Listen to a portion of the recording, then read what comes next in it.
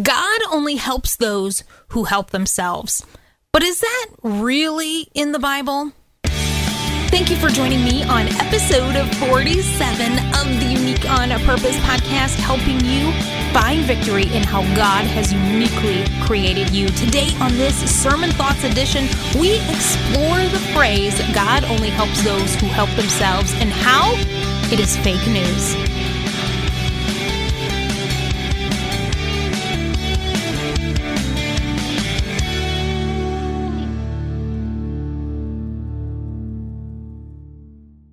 I'm Rachel Jenneman, filling in for Pastor Chris today. Am I on? Good. Okay. Fantastic. I have to tell you, so before this service, in between the two services, I was staring down Jim back there, and I had my hot tea in my hand, and I ran into a pole and smacked my forehead and spilled tea all over myself. And I had to call my husband, have you left yet? Because I need new clothes. I was soaked. And so I've got burn cream on. I should be good, but if you see my arm twitching, it's not the Holy Spirit. I'm just adjusting myself, okay? Well, again, I'm Rachel, filling in for Pastor Chris, and we are continuing our series on fake news. Go ahead and turn your Bibles to 1 Samuel chapter 17. We'll also be in Romans chapter 5 today, so stick your thumb in there. And as we talk about fake news, we're not talking about the fake news of the Onion or the Babylon Bee or the rumor that Elon Musk is going to be buying the Lions. I know that's all our prayer. If you could just buy the Lions and fix it, it would make everything better, but that's not going to happen. It's all fake news, right? And we're talking about the phrases that we've heard outside the church and inside the church that aren't in the Bible at all. But before we get to that, I want to tell you about a shepherd boy named David. And if you've been in the church for a long period of time, you've heard of this future king. In 1 Samuel chapter 16, David is out with his dad's sheep, and he's been shepherding for many years. He's about 15 at this point, and Samuel, who is the last judge of the time, comes to anoint one of Jesse's sons as the future king of Israel. And as he's speaking to Jesse, he looks at all of Jesse's sons, and God says, none of these boys. And finally, Samuel says, do you have another son? And well, Jesse says, yeah, I have my youngest. He's down with the sheep. Well, bring him on. And as soon as David walks in, Samuel knew that this was the one that God wanted to anoint as the future king of Israel.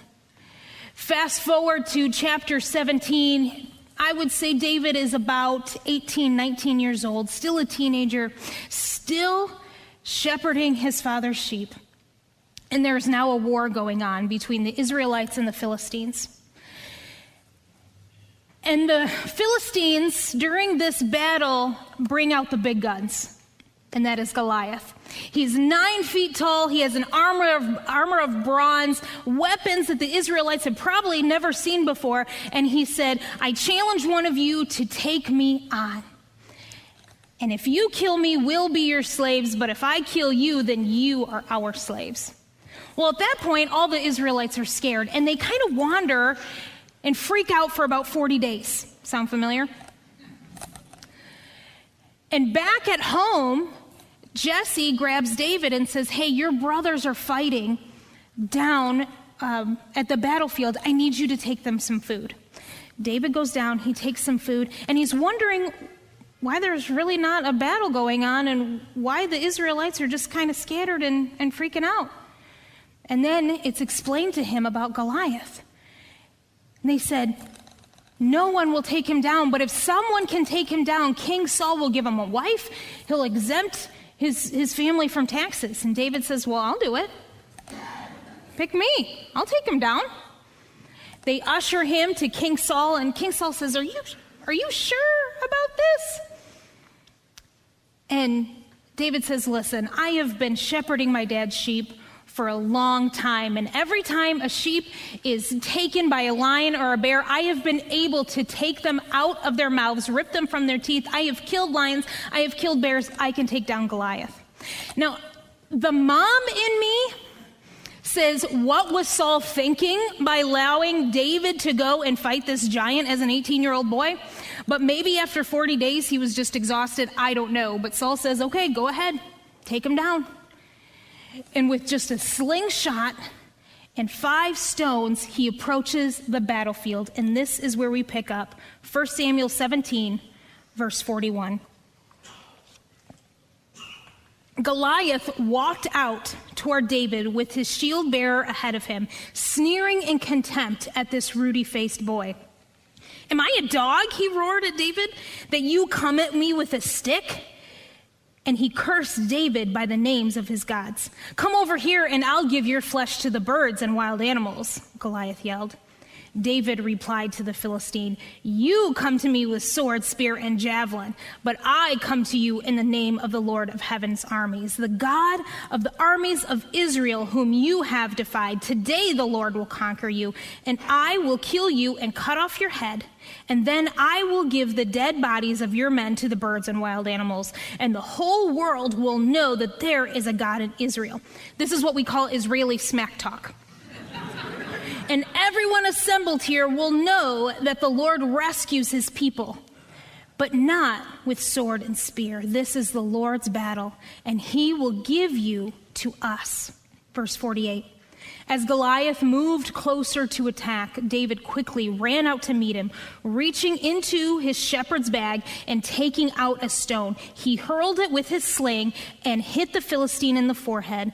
The stone sank in, and Goliath stumbled and fell face down on the ground. So David triumphed over the Philistine with only a sling and a stone, for he had no sword. And that day, as a teenage boy, David miraculously took down a 9-foot giant covered in bronze.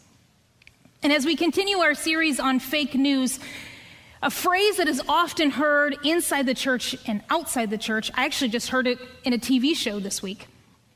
And that is, God helps those who help themselves. Have you heard that phrase? Or maybe God only helps those that help themselves?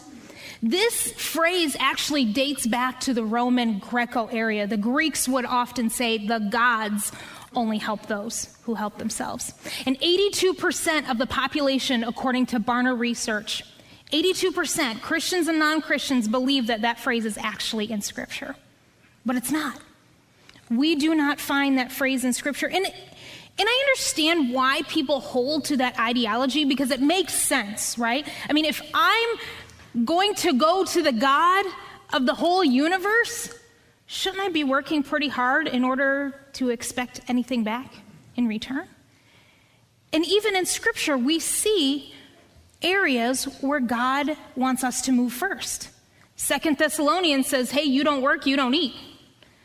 James says, faith without works is dead. David in the book of Psalms says, when we call on God for help, he heals us.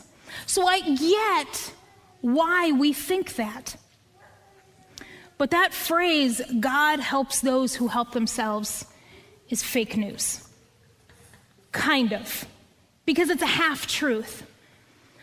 But a half-truth, even in a court of law, is still considered a lie. If you are going on the witness stand in a court of law, you are asked, do you promise to tell the whole the truth, the whole truth, and... Yeah, you've all seen Law and Order. Okay. The truth, the whole truth, and nothing but the truth. Because anything less than the whole truth is then a half-truth, which is then a lie. God helps those who help themselves is a half-truth. Take Abraham, for example, in the Old Testament. Abraham and his wife Sarah, they go to Egypt, and Abraham presents his wife as his sister, which is true. She is his sister, but she is also his wife, which he fails to mention, which makes it a was And because the Egyptian leaders were led to believe that she was just his sister, it almost got them into a lot of trouble. And if you're new to the faith today and you're saying to yourself, oh my gosh, there's a guy in the Bible that married his sister. Yes, it's true, but it's not what God expects of us today. That's a whole nother message, all right? I just want to clarify. It's a half-truth because God does require us to work. He does require us to work hard, but he does not require us to work alone. He does not require us to work, then ask for him for help. He requires us to work together, to be dependent on him, not independent from him. And instead of saying God helps those who help themselves, I like the way Christianity.com rephrases it, and that is, God helps those who realize they can't help themselves. Because really, we cannot do anything in our own strength. We're just human beings. And anything that God calls us to do, he wants to partner with us in it. And we are imperfect. We are broken, and that's exactly what God wants, because it's in that imperfection, it's in that brokenness, then God can start doing the miraculous. And I'm not saying there's anything wrong with being independent, but the problem comes when we are independent from God. We start to then believe we don't have access to God's goodness, his love, his sovereignty, his grace. And that's not true. God loved us first. But what happens when we decide to work independently from God? First thing is we expect perfection. We expect perfection out of ourselves, and we expect perfection out of other people. And I'm guilty of this. I have fallen into that perfectionism trap. But when you expect yourself to be perfect, you put that bar up so high that you can't reach it. And then you expect other people to go up that high. And if you are expecting perfection out of other people, you're sitting here going, why aren't you seeking perfection? Why aren't you striving as hard as I am? And that will cause friction in between your marriages, your kids, your work relationships. And then we start judging who deserves God's grace and who doesn't. When really we don't know. We don't know the whole picture of everybody's life. We don't know God's whole picture of what he's trying to do. God expects our excellence. That's what he wants out of us. I had one of my kids I was helping with homework a couple weeks ago, and they said, Mom, I just feel like you're expecting me to be perfect at my grades. I said, no, I'm expecting excellence because I know that that is inside of you. I will never expect perfection out of you, but I do expect excellence because I know you can do it. Once we exhaust ourselves trying to be perfect and setting the bar so high, we then burn out. And I know that there are those of you in here that barely made it to church with a smile on your face. And it is because you are exhausted and you are broken. And you've believed the lie that in order for you to deserve a break, you have to physically break yourself. But that's not what God wants for his kids. That's why there's a Sabbath day. God requires us to work and work hard, but he also wants us to rest.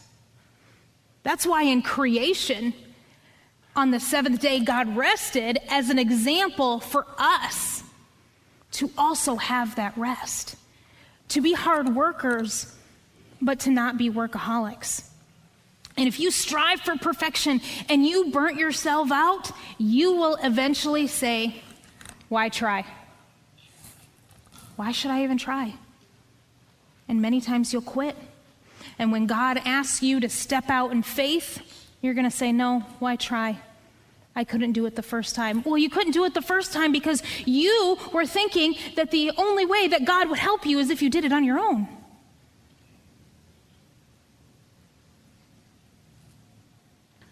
And you quit. I'll give you a radio tip or a radio secret. If you didn't know, I work at a local radio station. Someone this morning came to me and they're like, are you the radio girl? I said, yeah, I'm the radio girl. And this is across secular and Christian radio. When you hear a radio personality say, hey, I'm giving away tickets to, I don't know, For King and Country, give me a call, I want the fifth caller. Do you know only 2% of listeners call in? That's it, 2%. And I understand there are some people that say, well, I don't want tickets to that concert, or I'm going to be gone. But one of the main reasons why people don't call in is they say, why try? There's going to be so many people calling in, I don't have a chance. Nope, 2% of listeners. So next time I give away tickets on air, all y'all better be calling me. Okay? Because I'm saying there's a chance. You expect perfection out of yourself and other people. You burn yourself out. You end up quitting. And then comes the martyr complex. What's a martyr? You shout it out to me. What's a martyr? Thank you. Someone who dies for their belief. And right now across the world, we have more Christian martyrs than any other time in history. But just because we work really hard in our own strength does not make us a martyr. It's called the martyr complex. And we're working in our own strength. We begin to self-sacrifice, not because we're trying to help other people around us, but now we've taken on the victim complex. Look at how hard I work. Look at what I'm sacrificing. And really, what you're doing is expecting praise in return. And when you are expecting praise, then God's not getting any of the glory. And what happens is your pride inflates, your ego inflates. And the Bible says that pride comes before the fall. My husband and I, we knew a youth pastor years ago, so gifted. He was very charismatic, an excellent public speaker, natural-born leader. People were just naturally drawn to him. But he started relying on his gifts and not the gift giver. He started expecting perfection out of himself and out of the people around him, burning himself out, making himself out to be a victim. His ego began to inflate bigger and bigger, and that cost him his job. That was 15 years ago. Today, he is still not serving the Lord, all because he decided that he needed to do the work first before he would rely on God for help. If you could go ahead and scroll to Romans chapter 5. When David went to the battlefield, he told Saul, listen, Saul, I can take down this giant because I have had so much practice with my father's sheep, rescuing them from lions and bears. I can take down the beast Goliath. But what happened when David went out into the field with just a slingshot and some stones? He walked out and he said, I come to you in the name of myself. No. He said, I come to you in the name of the Lord of heaven's armies. And he took down a 9-foot giant with just a slingshot and a stone, not because he helped himself first. God helped David because David knew he couldn't do it himself.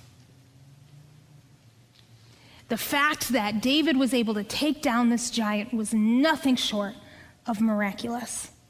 All because David realized he could not help himself. And I'll wrap up with this. Oh, wait, no, I won't. Ha, psych! Romans chapter 5. The Bible says faith without works is dead. And I get that. We have to take action. We need to be working. But God shows us that we cannot do this life without him. And he shows us that through his son, Jesus. And in Romans chapter 5, verse 2, it says, we can rejoice too when we run into problems and trials, for we know that they help us develop endurance. And the endurance helps strength of our character, and character strengthens our confident hope of salvation.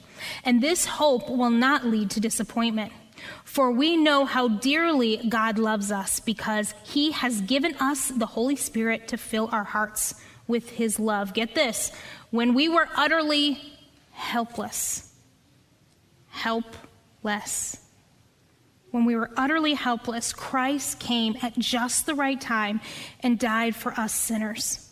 Now most people would not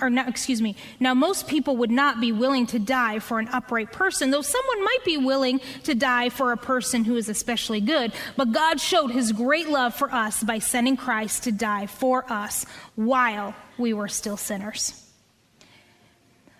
God didn't send his one and only Son to die a painful death because we first helped ourselves. It's because we were helpless.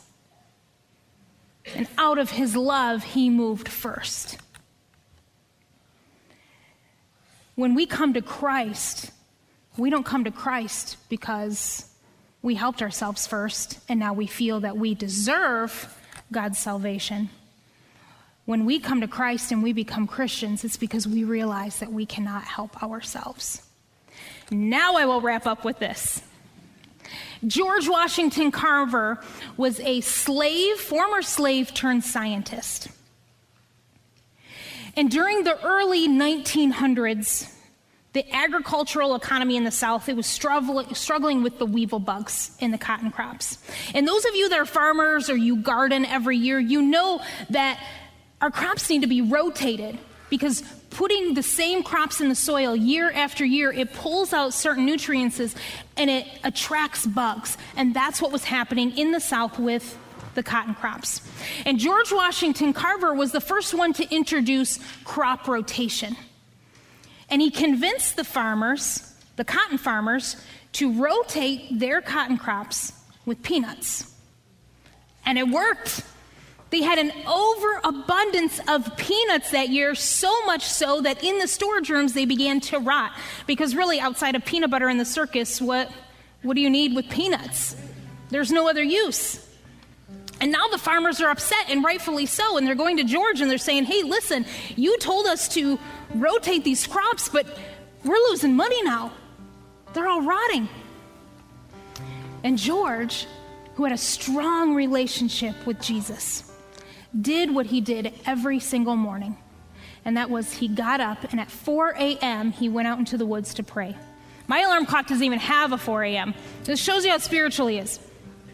He goes out, and he always asks God to reveal himself through his creation. Speak to me, God, through your creation. And as he's going through this peanut debacle, he asks God, he said, God, why did you create the universe? And the Lord spoke to him. He said, no, your mind is too small for that. Ask for something smaller. He said, okay, Lord, why did you create the earth? And God said, nope, that's your mind is much too small. Okay. God, why did you create man? George, that's too big of a question. Ask for something smaller. All right, God, why did you create plants? George, that's still far too much. Your mind is much too small. Ask for something smaller.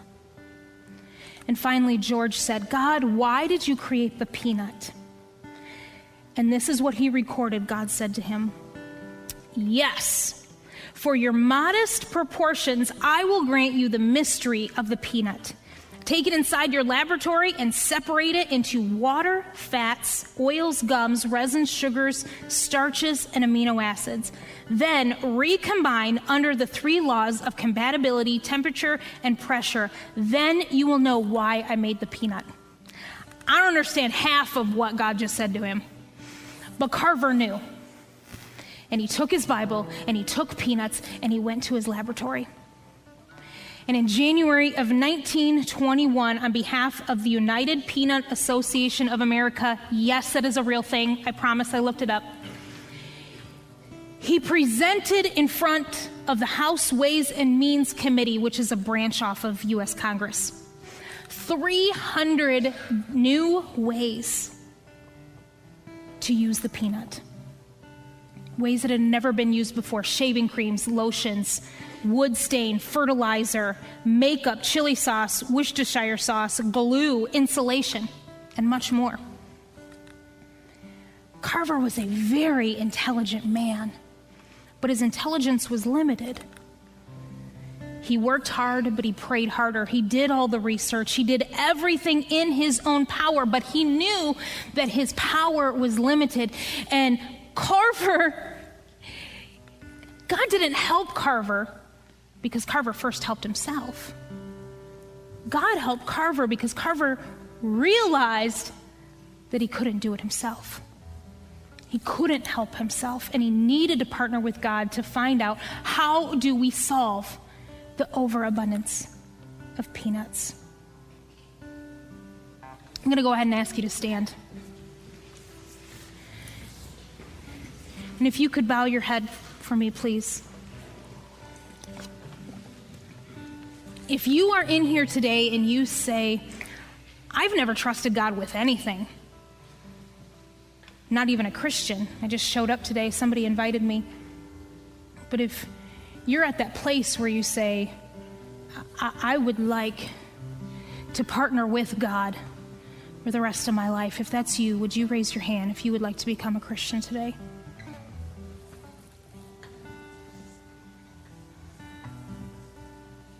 All right, you can put your hand down. I'll address that in a moment. For the rest of us, I'm going to ask you to do something uncomfortable. And that is, there are those of you in here that came in with burdens incredibly heavy on your shoulders. And I'm going to ask you to do something uncomfortable, and that is, will you trust God that he is bigger than that situation? Will you trust that God wants to take that burden from your shoulder? I don't know what it is. It could be something financial. I mean, you are looking up at broke and you just need a breakthrough. You could be going through a divorce. It could be health issues. Whatever it is, whatever that burden is, if God is laying a burden on your heart that you need to allow him to control, will you raise your hand? Because I want to pray for you. God, you see these people and you know what is in their hearts. You know the burden that is in their lives. And I thank you, God, that they want to partner with you. I thank you, Lord, that we don't have to help ourselves before we come to you, God, but you help those who realize they cannot help themselves. And God, we cannot help ourselves. So I pray for strength in these situations. I pray that burden would be lifted. I pray of the joy of the Lord, because the joy of the Lord is our strength. And God, I'm looking forward to hearing testimonies of what you're going to do in each one of these people's lives, because they are partnering with you on this situation. Let's take a moment and let's worship God. Thank you once again for joining me on this week's episode of the Unique on Purpose podcast. And if you are ever interested in some of my other messages, you can head on over to rachelgentleman.com. Don't forget to share, download, and subscribe. And remember, you were created unique on purpose. You are loved. And because of Christ, you have been made worthy. I'll see you right back here next week.